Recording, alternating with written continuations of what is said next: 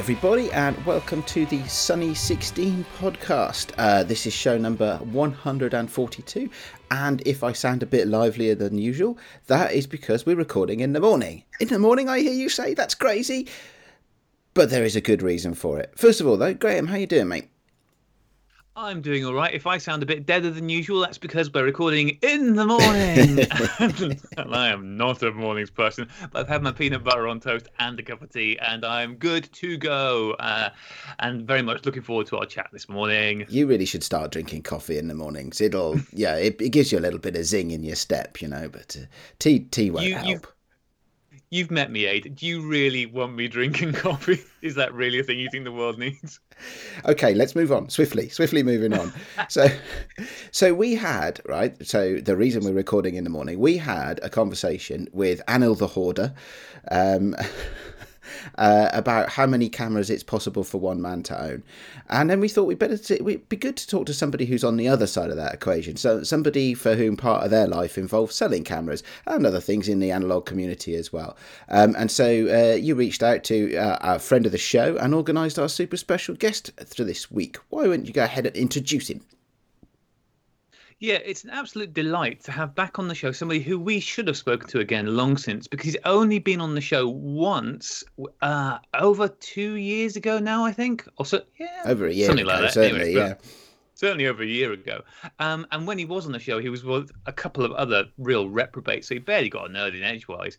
So it's an absolute delight to welcome back to the show Bellamy Hunt from Japan Camera Hunter. Bellamy, welcome to the show. Thanks for having me, guys. It's a pleasure to be on. Sorry I've left it for so long. Well, we're imagining you've been quite busy. Yeah, a little bit, yeah. Well, I mean, your world has kind of exploded with popularity over the last few weeks. Well, not last few weeks, but last few years, as the high-end market has grown significantly, hasn't it? I mean, you just seem to have got busier and busier. Yeah. It's become sort of far more than I thought it would be. You know, I'm pleasantly surprised. I'm also exhausted. Especially, I updated the website like 3 weeks ago, and I've gained 4 new email addresses, which is, as you can imagine, a great deal of fun. Why did you do that? I don't know.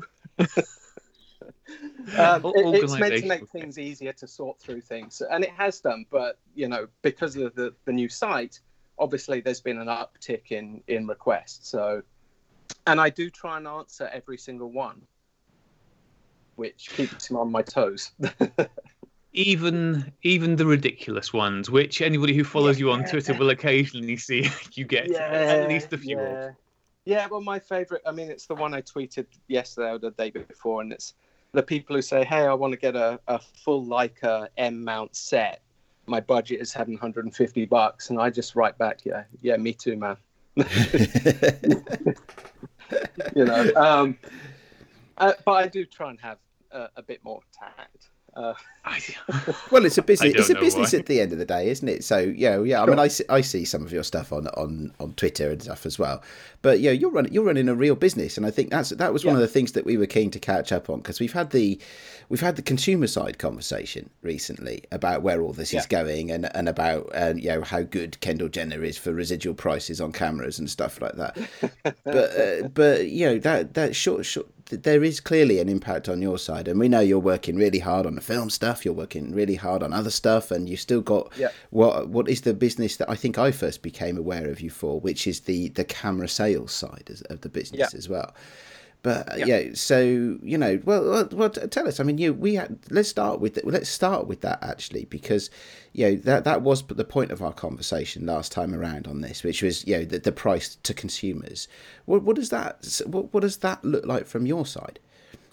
It's become quite surprising, you know, how quickly some of the cameras have jumped in price, particularly in the last year or so, especially when there's some sort of news piece or something pops up and people suddenly recognize the camera. The T2 was the one, you know, with the Jenners, but also the Wide Lux, the TX1, things like this. And the prices have doubled, in some cases tripled, from what they were 2-3 years ago, and that means you're talking from $1,000 to $3,000, which is nuts. Yeah, and I do say to people, I will find this for you if you want me to, but just be aware. But just be aware, it's going to cost this much, and I do think it's not necessarily the best thing to buy. And there are some cameras I just won't deal with anymore. So which cameras won't you deal with anymore? I don't source, and people cannot source from me compact cameras at all. And that's just because, too many people ask, there's not enough cameras. I can't give people a good deal. Also, some cameras are just not worth it. They fail. The Minolta CLE, any of the Fuji electronic cameras, lots of the Olympus and Pentax, Spotmatics and things like that. I don't want to sell a camera to somebody and have it 2 weeks later them saying it's not working. That's not fair. Yeah. So as a businessman, you want to give your customers the best experience, and those cameras are no longer going to do that. Exactly. When I send a camera out, I tend to not want to see it come back. I can understand that. And that's because I want that person to be really happy with it. Of course, if they're not happy with it, I'll make sure we work out a way that they are. There's just some it's not worth it anymore. I don't think the prices are fair to people. But at the same time, I do sell compact cameras on consignment. If somebody says, can you sell my Contax T2? Sure. Yeah, I can sell it for you. Try not to overinflate the price, but, I try and keep it realistic. Yeah, which must be getting harder and harder and harder. It is harder and harder and harder. And, I, especially because a lot of my business previously was me sourcing cameras, which still is a part of my business, but consignment sales are a big thing for me now. And the customer who's selling the item, I'm selling the item for, they set the price. Right. So I can advise them on this, but I can't just tell them that's how much I'm selling it for. And so sometimes they put, kind of wacky prices on stuff. And I just have to go with it. Taking a punt. And these consignment sales, are these people exclusively in Japan who you're selling for, or are these people around the world? All over the world. All over the world. Yeah, lots of my customers, but also, new people have heard about my service. So, yeah. One of the things I would really love to get your opinion on, and I think you are incredibly well positioned to have thoughts on this, is given... I suppose two questions. Question part A, what would you say makes up the majority of your customer base? Is this people who are coming new to these things because they've been influenced by what they've seen in the media, or is this people who have been into photography for a while? That's a good question. I think there's a bit of both. It's it's certainly seen a lot more recently of people who are new to it. Mm-hmm. And I'm advising them on their first camera, which is nice. I try and make sure they get something that's right for them. But there's what I see a lot of, in actual fact, is a lot of returnees. So people who had film cameras, back in the day, sold it all off, went digital, and now are coming back to film and saying, hey, look, I used to have a Nikon F3. I want another one. Can you look after me? Yeah. And that's what I'm seeing a lot of now. So something that's robust like a Nikon F3, that's going to probably outlast all of us if it's taken care of. That's presumably is a query you're happy to take on, because you're going to have a happy customer at the end of it. Oh yeah, for sure. I mean, those Nikon F stuff is my bread and butter. I mean, there's every week 4 or 5 cameras that get sourced for people. And it's not just collector stuff. Sometimes it is, which is cool. There's something for Instagram, but there's plenty of just regular dude cameras, or regular photographer cameras. F3s, FE2s, FM2s, all that sort of stuff. Have you seen? Because what was it? Brie Larson, was it the not good with Nikon, FE10? Was that the one that she was supposed to? Oh yes. That's not actually a Nikon, isn't it? No, it's a Corsina camera, but it's made for Nikon by Corsina. And have you seen? So as a result of this, this is anybody going, "Oh, I want one of those now." No, and that's the funny thing, because you can buy the FM10. You can still buy the FM10. They still make it, or at least they did up until recently, I think. And it's a student camera. It's cheap as chips. Yeah. So if they come to me, my fee will cost the price of the camera. Gotcha. And they'll just be like, "What are you trying to do? Rip me off?" No, I swear I'm not. So the other thing I wanted to ask then, kind of in relation to what your market's made up of, and I suppose this probably is more relevant to the segment where it's new people coming in, and probably the people who are coming in because they are being, it's becoming appealing to them because of people in the media who are using them. Sure. Do you think that there is a risk that this is going to be a bubble for some cameras, especially where they are very popular because someone's using them, the price goes through the roof, and then that goes away, and suddenly there's a lot of people who actually didn't have an interest in film photography, probably still don't, who go, "Well, I've got this thing. It cost me loads of money, and now I don't want it anymore because this person's moved on with their life." And I think that's already happening with some, perhaps. I mean, I've heard plenty of cases of people finding Contax T3s for absolutely ridiculous sums and then going, "Actually, you know what? I don't like it." Well, $1,800 is a lot of don't like, Yeah. I mean, yes, you will see that. Naturally, you will see that with cameras or whatever the product may be popular with celebrities, and then raises the popularity. Yeah, of course. I think some of the cameras though will be able to hold their value as provided they're looked after. So there is something in that. At least they'll get their return. Yeah. Are you finding that you're seeing much competition in your line of work? Because absolutely. Yeah. Not even a vague question. Yes. Yeah. And it's different types. There's chancers, people who've just been out for a quick buck. They usually disappear pretty quickly. The eBayers, who decide they're going to be a professional eBayer, they usually disappear pretty quickly too.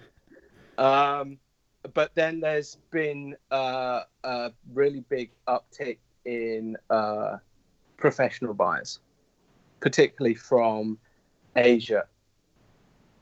Whereas it used to be Europe, now it's Asia, and it was China, but now that's shifting. And you're seeing a lot more buyers from Thailand and Vietnam and Singapore and places like that. So, and are they buying? They're buying not to collect, but buying to sell on then? Well, they're buying for collectors in some cases, or they are buying to sell on, but usually their customers are already kind of set, so... Yeah. Okay. So they've got they're after the super rare, the big stuff, So, but they have an effect on the market because these guys, they can't sell that many cameras, so they obviously trade in other lower end stuff. So they come and clear the shelves of the basic stuff too, and that can be an issue, because that leaves very little on the market for everybody else.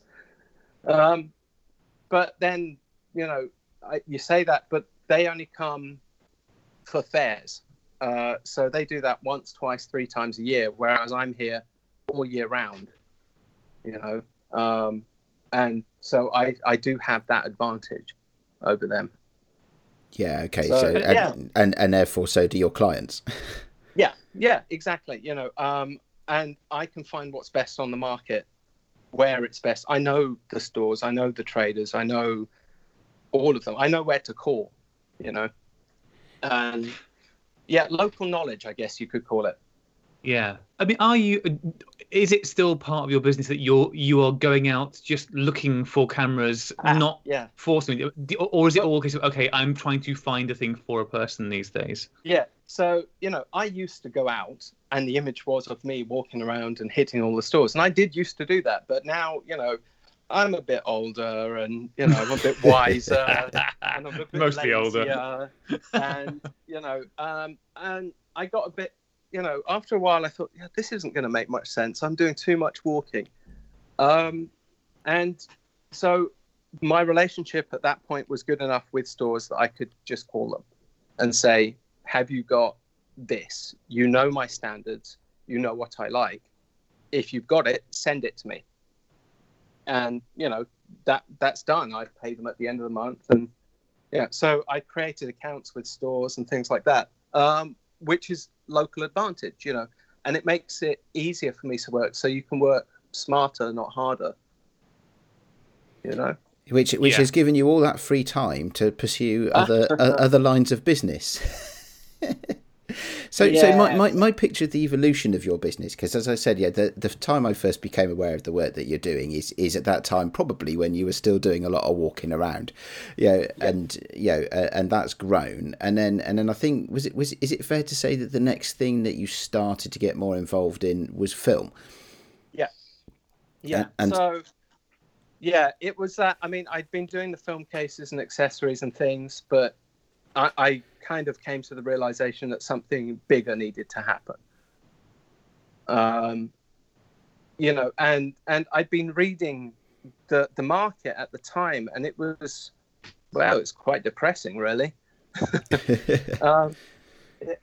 Because I've been running the site and I'd been doing film news, so I'd sort of been able to report on all of the discontinuations and all of this sort of thing. And I thought, there's got to be something I can do to reverse that, or try to at least show some positive aspect, something positive. And fortunately, due to the nature of my business, I knew the right people that could help me make that happen. So it was just an idea that I had mentioned to one of them, in passing, like, I want to put a film on the market. And a year later, I was actually discussing actually doing it, and going, oh my God, where am I going to find this kind of money? Yeah, but that's a couple of years ago now, isn't it? I mean, and you've even managed to add 120 film and stuff like that. Yep. So that is, and that was one of the things. Again, we did sort of discussing, as we do occasionally, the sustainability of film photography. Yeah, actually, the film manufacturing area is we had, I think, Graham, it was 2017, wasn't it, where practically every week we were announcing new films. So I mean, this is what I wanted to show people, that it wasn't impossible to do. I think that was the main thing. It definitely wasn't a profit. Do you regret that now? Yeah. Well, I mean, I didn't think I would, make much money on it, but I didn't think I'd lose money on it. But film. I think it's difficult. You have to spend an awful lot of money to make it profitable. You can't do it on a small scale. And this is where the whole economies of scale thing came, with people criticizing Fuji, myself included, and Kodak, but failing to realize that they had a manufacturing system that was built for a high output volume based on sales from the 1980s. Which is just you just cannot make that kind of volume in one batch now. They would never sell it. They would, so. And it's not a case of scaling back at that point. You have to completely, dismantle. And since we last spoke to you about, since you were last on the show, of course, we've spoken to Ilford, and learned the story of the challenges they faced, and actually to be fair to them, largely overcome. We've spoken with Kodak or at least Kodak Alaris anyway. Fuji is slightly less keen to talk to us, but Fuji's less keen to talk to anybody, and I don't think I would ever be allowed to darken their doors. Well, let's move on. Let's move on then. But we all know the situation with products coming and going over time. So yeah, we don't need to recap that. But can I ask? So as a vendor and as somebody who's also in the thick of it, what do you have a view of the current sustainability of the film market? From looking at it at the back end, it's still sustainable for a good period of time. There needs to be more investment in the manufacturing side. There needs to be more investment in the development side. The developing machines are becoming more and more expensive, and some of them are getting harder to repair. And this is a thing, to buy a developing machine like a Noritsu now, you've got to have an awful lot of money. So it's not necessarily an appealing thing for smaller businesses. So, but that's where we've seen things like the new Cine Still Powder film are going to start replacing that in some aspects, where people start thinking, this cannot be that hard to do at home. This is something I could do. And so you're going to see a shift in the market in that respect. As less places become available to develop outside, people will start learning how to do it more at home, which in turn, then leads us to the next issue, which is scanning. Because scanning right now is horrible. Right? Word. I avoid it like the plague, actually, yeah. Right, yeah. And the methods, I've heard people say, I've got these amazing results. Oh, yeah, how did you do that? So I got an SLR, and then I got this attachment, and then I put that attachment on the lens, and then I put the lens up on the ceiling, and then I laid everything out on a grid, and forget it, mate. I'm not doing that. That's not happening. Do you know what? Last time I did any scanning, I used a Bronica lens with 2 adapters to a Fuji camera. Yeah, that's too much faffing, right? So then the next step really would be for an electronics maker of some kind, or anyone, with a bit of savvy, to say, right, I'm going to make a 32-bit pack-on.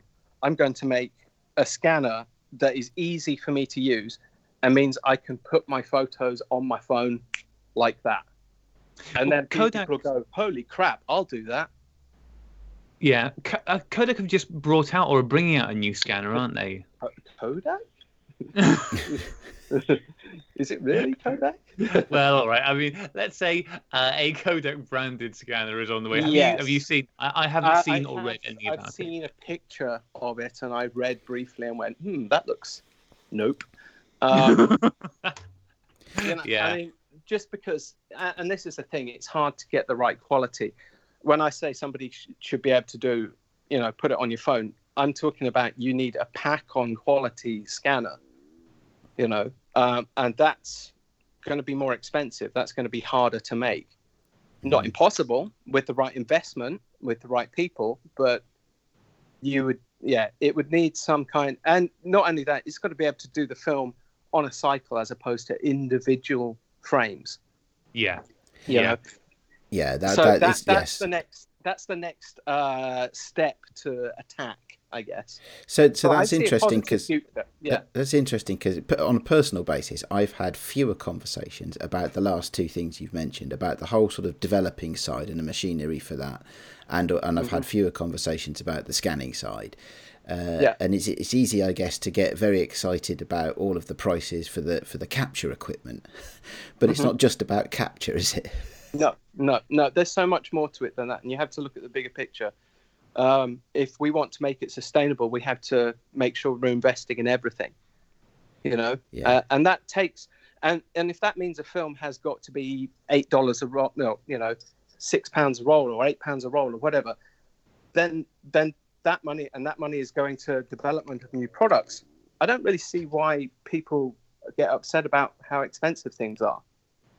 It's got to be sustainable. That was something I actually wanted to ask you about, because obviously in the last couple of weeks, Fuji announced they're putting their prices up on the film, and there's been the unsurprising response to that, and fortunately, the community's moral compass, the community's self-elected moral compass, God bless him, put out a good and lengthy article. Yes. It's very lengthy. I skim read it. I read it. I declined to put out an article because I don't think it would have been even as vaguely, slightly diplomatic as M's. And it probably would have got me in a lot of trouble. Yeah, no, M is good. I mean, the thing is, M can sort of say almost anything he wants within his articles because there's so many words that you're going to miss out on the words that are inflammatory. Yeah. But his underlying point was that exactly as you were saying, the cost of film needs to doesn't just need to make enough money to wipe its nose. It needs to make enough money to continue development and because it's not a static process. Yeah. Things change. It's not just a case of continuing development. You've got staff to pay. You've got all of these things to pay. It's got to be, it's got to be something that the business can grow. And the way things are, raw materials for everything now are becoming more expensive. And so, as the film, and because it's being produced in smaller amounts as it was previously, their profit margin is smaller. And it isn't small. Yeah. As somebody making your own film, is your film at the price you feel it should be at the moment, or are you underselling it in your mind? So actually, my film has also been hit by price increase because this is an industry-wide thing and it comes from the raw materials and the process of manufacturing. I have been hit since I started manufacturing it. My first year I was hit with like a 3% rise. Last year I got a 6% rise. This year I believe I will get roughly the same. I haven't passed any of these on to the customers yet because I'm trying to hold off on doing that. But it's getting to the point, especially with exchange rates, now that I might not have any choice. So I might have to face up to being one of the bad guys and saying, hey, listen, I'm going to have to raise the price of the film.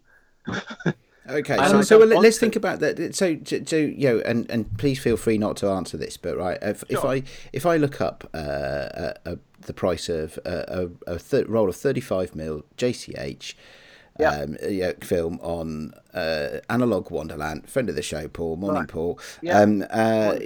That's currently retailing in the UK here at £8. And please feel free not to answer this question, but what do you think is the sustainable price to the end consumer of for that film? At the moment, £8. That's good news. That's good news. I think that's fine for now. In 2020. But in 2020, I can't say because they will raise the price on me again, and it might not be that I'll be able to deal with that. It depends on how much I can buy at one time.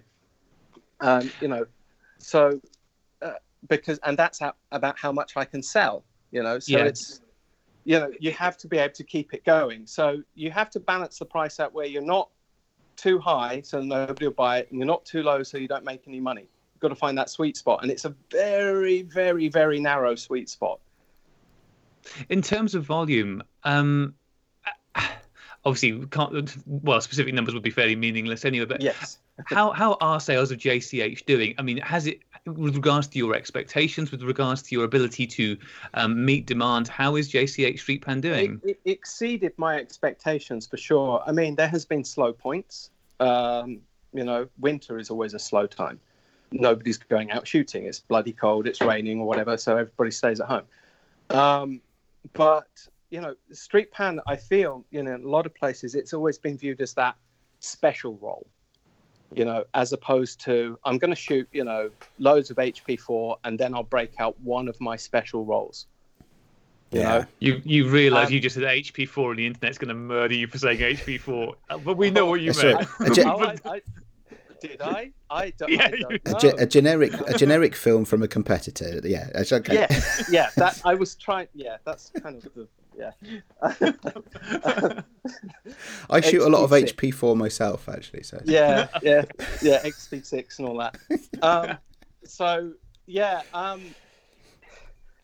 I kind of just I wanted to keep it in in that vein. I want people to know it's a special film, but I would like people to buy more of it. obviously, because the more I can sell, the cheaper I can make it. It's simple economics, because I can then make more.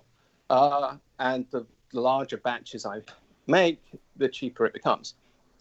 Economies of scale.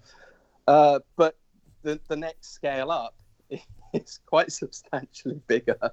So I'm really going to have to hope to sell a lot more. But, we're trying. We don't have the advertising budget of other companies. It's word of mouth. And considering word of mouth and the internet and, the community, I'm really pleased. It's done well. It's good to hear.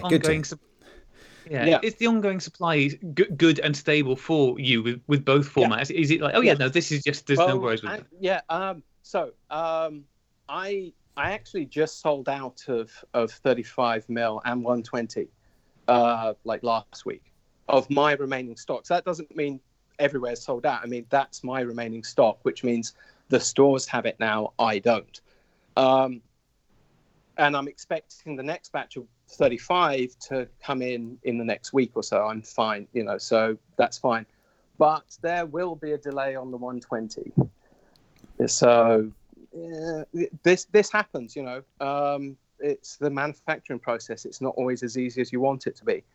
So I just have to wait. And I think that's been the same for a lot of the smaller manufacturers. You just have to wait, Yeah. Do you have a desire or plans? I suppose desire, definitely, but is the range going to expand? I would like it to, yeah. I mean, that is a desire for sure, but to expand takes, it's quite a large step up in the amount of money, and I've already put everything I have into this. I do mean everything. And so I'm sort of gambling on that in a way. I'm currently just not able to do that. But if I keep on plugging away, the plan is certainly there, to do new things. Okay. And I mean, given that we are just at the stage of desires and not even like really putting much in the way of plans forward. What would you like to do? Like, not saying what will you do, but what would you like to do? What would you like the JCH range to comprise of? If you could wave a magic wand, skip forward 5 years. Yeah. What would JCH slide film? JCH slide film. That would be a good one. I'd like to make a scanner. Yeah, that would be kind of cool. Mm-hmm. I would like to get that camera done. Yep. I vaguely remember that. And I think, not just a slide. I'd like to see, maybe a couple of color films. Yeah, I think we've got enough black and white. We're cool for black and white right now. Mm-hmm. I think we need a bit more color and a bit more reversal. I'll totally get behind you on the colour, right? Because as somebody who doesn't shoot a lot of black and white film, it's an interesting direction of travel. If you look at the film market and you look at all of the a lot of the innovation is coming, and there are exceptions, but a lot of the innovation is coming in the black and white products, not in the color products. And yes, of course, and again, I may be at risk of the internet jumping on me now, because of course we've had recently things like Ektachrome, right? Just to pick one example, not at random, sure, right? But the it is interesting to think about the future of in some ways of your bog standard color neg. Right, because I'm guessing it's hard. Well, we know it's harder to manufacture in some ways, but it's also all of that ecosystem around it is in some ways more complex as well, isn't it? Because it's less easy to do some of that stuff at home, although the market is moving on that now. Sure. The color film one, would be a challenge for sure. I think it would. That is a case of sort of big investment. Because there's not many places that can do it either. You're talking about, and I don't think anybody's just going to build a new factory from scratch. No. There's maybe 3 or 4 plants in the world that could take on a job like that now. Yeah, pretty much. Yeah. So you'd have to go through them. So it would take a lot of money, some big old balls as well. Big old balls. I'd say you've been pretty ballsy already. The amount of commitment you've made to this stuff, at a business level, at a personal level, it's. Yeah, I just don't want to go back to what I used to do. Walking around the shops. Do you know what? So there are people in this world who would think that that's a personal shopper, right? For gadgets that you actually enjoy shopping for. For some people, that's their dream job. This is the thing. I mean, don't get me wrong. It still is my dream job. I still get really excited by what I do, And there are occasions where clients do come to Japan and say, "I want you to show me around," and I say, "Well." Yeah, but that's going to cost you quite a lot of money because, that's my time. But they're happy to do it just to be shown around. They want to be shown around. And there's a real joy in finding something cool for them when I'm with them. They're just over the moon. So, you've set them up.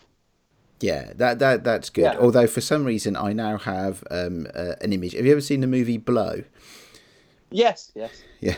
You know what happens when he introduces his clients to his supplier at the end? yeah, pretty much. Well, yeah, that actually has happened. Yeah. But, I don't begrudge them for going straight to the source, As I say to people who ask me, I get a lot of people mailing me saying, "Hey, look, I'm coming to Japan. Can you get me a camera and deliver it in person?" And I always say to them, no. And it's not because I don't want to meet you. No, nothing like that. I'm not a complete recluse, just partial. It's more to do with if you buy it from me, because I'm primarily an export business, I have to charge Japanese sales tax. But if they go and buy one of those things from the store, there's plenty of stores in Tokyo. If they go and buy one from the store, they'll be able to get it tax-free, and they won't have to pay my fee, which saves them a load of money so they can buy some lovely film. And I tell them, it's just easier for you to come and buy one yourself. And there's a lot of fun in finding something for yourself. And here's a map. Here's all the shops. Go for it. Knock yourself out. I don't want to take somebody's money, for not really doing all that much if they're here, Yeah.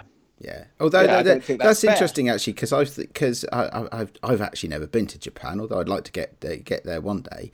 But that is the sort of thing that you think about when you know an expert in a town. You think, oh, it'd be great. I've spoken to this person on the internet, or I've listened to their show, or whatever it might be. You think, it'd be great to meet up and have a beer. But maybe or do business. But maybe it's not always the right thing, and you don't necessarily know the local situations, do you? Yeah, sure. It becomes a bit difficult because I think. I used to actually meet an awful lot of people. I'd go out and I'd meet, but it got to the point where I was like, people, loads and loads of people saying, "Hey, can we meet?" and saying, "Hey, can we hang out and can we drink?" And I'm like, I can't drink every day. I can't do it. I can't. This is ridiculous. So and it was, I've got to work, and because this is a full-time job, I do have staff. I have responsibilities, so as they say, time is money. Yes. So it's cool to hang out when it's hangout time, but it can't always be hangout time. No. Fair enough. So okay. So we've covered pretty much everything, and now we get to an area where I know you can't have too many detailed conversations, but you mentioned very, very briefly a few minutes ago, you said in your dream world, oh, I'd like to get that camera done, and then you sort of moved on really, really quickly. But I expect a few of our listeners may have caught that comment, so do feel obliged to ask. Some angry comments. I mean, so the intention is still there, the belief is still pure. As they say, we have the design and the idea of the camera we want. There are things that are holding us up, and one of them is money. And I've already put quite a lot of money into this. way more than I thought I would. And it's going to continue until we can get certain things sorted out legally. Because what I did not anticipate when I took this on, I thought, oh, we'll be able to do this and this and this. I know manufacturers, and then legal stuff. Lawyers starting to appear, and patent licenses and things like that. And you're like, oh, yeah. And that threw a spanner in the works. Personal health issues also threw a spanner in the works. So we are still working on it. But you said sorry, but you said you've got the design done. Have the roadblocks that you've hit, the lessons that you've already had to learn, has that changed what your initial vision was? Because Absolutely. When you first started talking about this, it was basically, it was very broad. It was, we want to make a high-end point and shoot similar to the Contax, only less breaky. No, it's changed absolutely. I mean, there's certain things we realized you just can't make anymore. They don't have that capability, or things that they're just too difficult to do. Some of the things one of the major roadblocks, and I think you will find this if you speak to any of the independent camera makers, is the shutter. Yeah, we hear that quite a lot, actually. Yeah, and there are some significant issues surrounding that, so we've had to look at different ways from the way we originally planned to do it. And that also goes for a lot of the stuff in the camera, because some things don't exist anymore, so you have to use new tech, which works in a different way, which fits in a different way, there's a lot of complications. And it's going to take way more money than I thought it was, which is going to be interesting. So this is the bit where it scares me, because we're getting into sci-fi territory here, right? Yeah. The collapse of modern society and engineering and manufacturing. Because you say things like, we just don't have the ability to do that anymore, right? Yeah. And it's like, so wow. We lost, what happened? Yeah, and that's a scary thing. It is a case of wow, because cameras and things like this sort of had less computerized, more hands-on approach to manufacture in the old days. But also, as technologies improved in the way that was more convenient for the digital age, other, sort of more analog technologies and manufacturing processes were essentially forgotten. The people who knew how to do it retired, and they didn't train anybody else to do it after them. Nikon found this problem when they made their anniversary S3.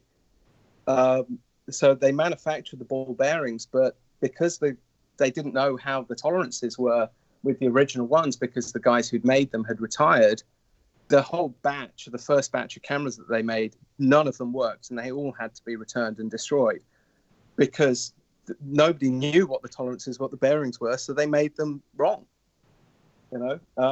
Blimey. yeah, and that's a lot of money to just have to trash.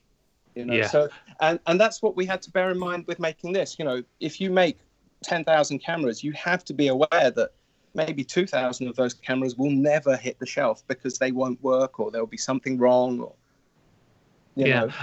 I suppose the other thing is that the cameras that you are, the sort of the design brief that you gave yourself is essentially, it's at the pinnacle of modern film camera evolution. Things like the Contax, they were like, this is the last generation, the highest end thing that you are chasing. I mean, and it's hard enough for people like Reflex who are trying to rebuild SLRs in the format that they were in essentially since sort of the 60s, 70s onwards, and yet you're here trying to reproduce something that was the very pinnacle of all of that. Yeah, and that's the thing, because we thought that there would be access to certain technologies. And we still think that there are access to certain technologies, because it would be a bit different from how the Contax was manufactured. But it's a case of, again, there's sticking points, and it's not like Contax was, and this is what people have to sort of understand. Everything was made under one roof. You had contractors outside locally who made parts to fit inside the thing which was manufactured by Kyocera in a factory. which was theirs. Whereas nowadays there is no one centralized location. So you have to face the fact that either you have to get lots of different companies to play nice with each other who essentially don't like each other very much, or you have to build a factory. Yeah. Yeah. I actually, in my professional life, I live in the world where you have to get a lot of companies that don't necessarily like each other very much to play nice, and even what I find is even when there is a will to collaborate on the thing that you're all trying to get together, the difference in priorities, let's just call it priorities, right? Yes. The difference in business strategic priorities trips you up at every step. Yeah, and that's the thing that it's, and also this distance. I mean, it's difficult because you've got to get all of these people to play nice, but not necessarily all of them are from the same country or even culture, and you have to get them to agree with one another when maybe one of those cultures doesn't have the word agree in their language. And you're like, oh god, how am I going to do this? It can be entertaining. Okay. And I'm not exactly the best diplomat, so. Okay, on so a scale of, sorry, go on. No, I was just going to say, do you know what? There you go, internet, right? For a little bit of insight into the workings of projects like this. So back off, internet. No, I mean, we still want to do it, and we're still waiting for things to happen, which take some time legally. But we are still going through, and I put enough money in this that I don't want to back down. So. There you go. This is a really harsh question to ask. So obviously I'm going to ask it, and particularly bearing in mind what you've just said. You have personally sunk a lot of money into this, and other investors have sunk a lot of money into this. Well, some have, not that many. Yeah. Okay, not enough investors have sunk enough money into this. So come on, investors, pull your finger out. On a scale of 1 to 100. What is your confidence that you will be able to pull this off at this point? By 2020, like 5. It's just not possible to make something like that in 2 years. It's just impossible. But by mid 2025, I think it would be entirely possible to make this. Yeah. So provided we had, the right legal clearance, provided we had the right parts and manufacture, and the aftercare, which is something people forget. You have to make sure that you have the aftercare so that people 5 years down the line can still get their camera serviced. To have this system in place, it could be done with the right assistance. Yeah, for sure. That's really heartening, and also, to be honest, it's really nice to hear a timescale given which sounds realistic. 6 years away is a long way away, but it also sounds like the amount of time that would be needed to make this work. To get it on the scale that would actually make a difference. To get it on a small scale, it would be much quicker, but it wouldn't make a difference. It wouldn't be very good.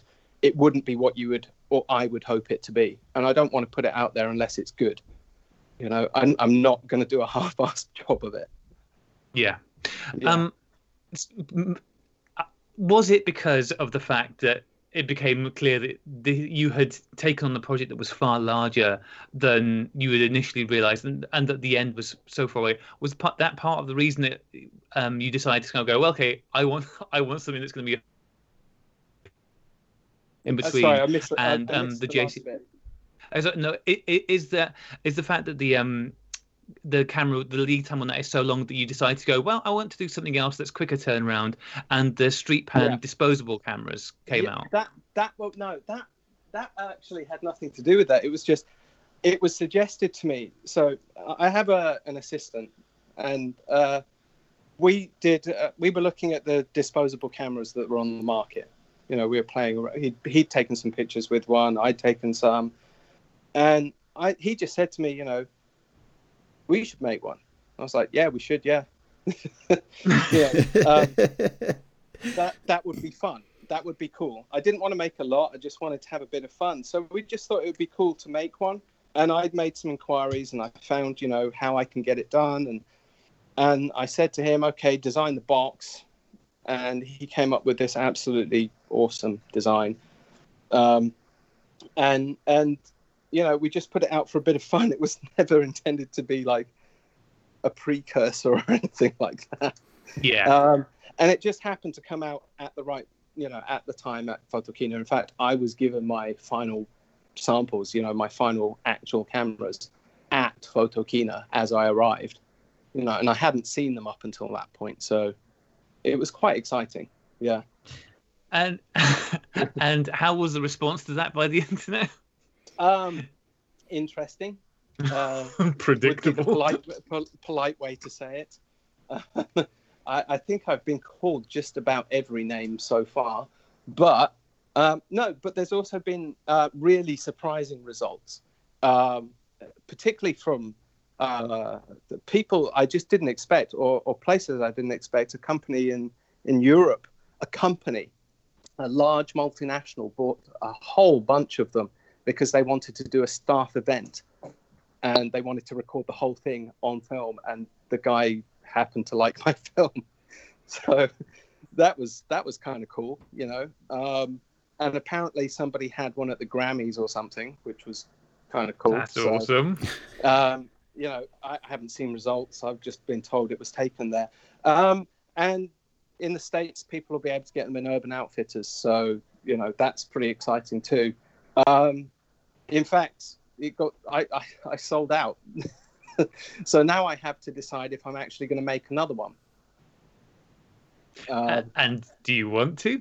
Can I bring it? I mean, I don't follow anything closely enough, but I certainly saw, probably because you were responding to them, angry comments about some of the things. So one of the things that got brought up was about the fact that it is a disposable camera, and disposable plastics are a real hot topic at the moment, with good reason. It was horrible timing on that in that regard. Yeah. I did get picked apart pretty badly by that lot. And I did point out that any camera store that deals with, or developer that deals with Kodak, and in many cases Fuji, those companies, particularly Kodak, will take anybody's disposable camera back as a recyclable. Not just theirs. So you can say to the store, please, hand that over for recycling, and it can be done, or can be taken by them for reuse. So but it was a difficult, that was a difficult one. People did get a bit hot under the collar about that, and I'm not, I can completely understand why, because I don't really want to put out more than I have to in that regard. It is not necessarily a disposable camera. I mean, it's got electronics inside. It's not the easiest thing to recycle, is it? So I'm conflicted. Were they? I know when Lomography brought out their disposable cameras, one of the big things they said was you can reload this. I mean, I haven't bought one myself and tried it. Was that a thing that would have been possible, or is possible with yours as well? I think for future iterations it would be. Not with that particular one. I mean, you could, but I really wouldn't advise it. In fact, there is a disclaimer on the side of the box to say please don't, because it does have a capacitor inside, and that could hurt you. And so unless you know what you're doing, it's definitely not recommended. Yeah. No, that's good to know. And also, it's one of those things, as you said, this was a first iteration, and it's a lesson learned with all this.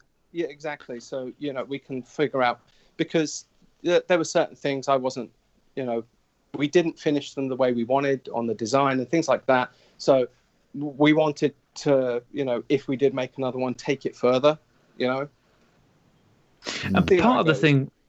Part of the thing with the disposable camera, not just yours, but anyone's disposable camera, is that they're not aimed at us, really. And the fact that they're going to be sold in Urban Outfitters is fantastic. And Hamish, on one of his many and varied rants on on both his website and on the Hypersensitive Photographers thing, was talking about the Yashica Y35 and why people I mean, this was bonkers because the Yashica Y35 was literally bad for everyone. But the point he was making, God. well, it's not for us. Well, no, Hamish, it's not for us or it's not anybody. for anyone. Yeah, that thing was purely a way of just receiving people's money and then thanks very much, bye. Yeah. but I understood his point of like, well, not everything is aimed at us, and just because it has film in it, it doesn't necessarily mean it's. So but that is the case, and I think this is what people I'm working with in the US are trying to sort of expand on, and that's the burgeoning market, which is not us grumpy old bastards who complain about lens sizes and filter rings and all this sort of thing. Not us film snobs who think we're better than everybody else, or because we shoot a certain rare slide film that's been discontinued or whatever.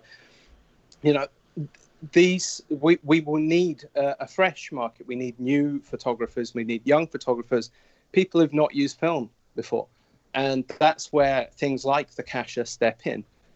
They give people an introduction to this style of photography. It's a gateway drug. Yeah. but in a positive way, Graham.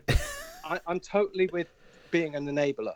I'm cool. But that's important. But that's part of sustainability. I mean, I think we probably need to start wrapping up the conversation, I'm afraid, because I know that actually both you guys have got stuff to be getting on with.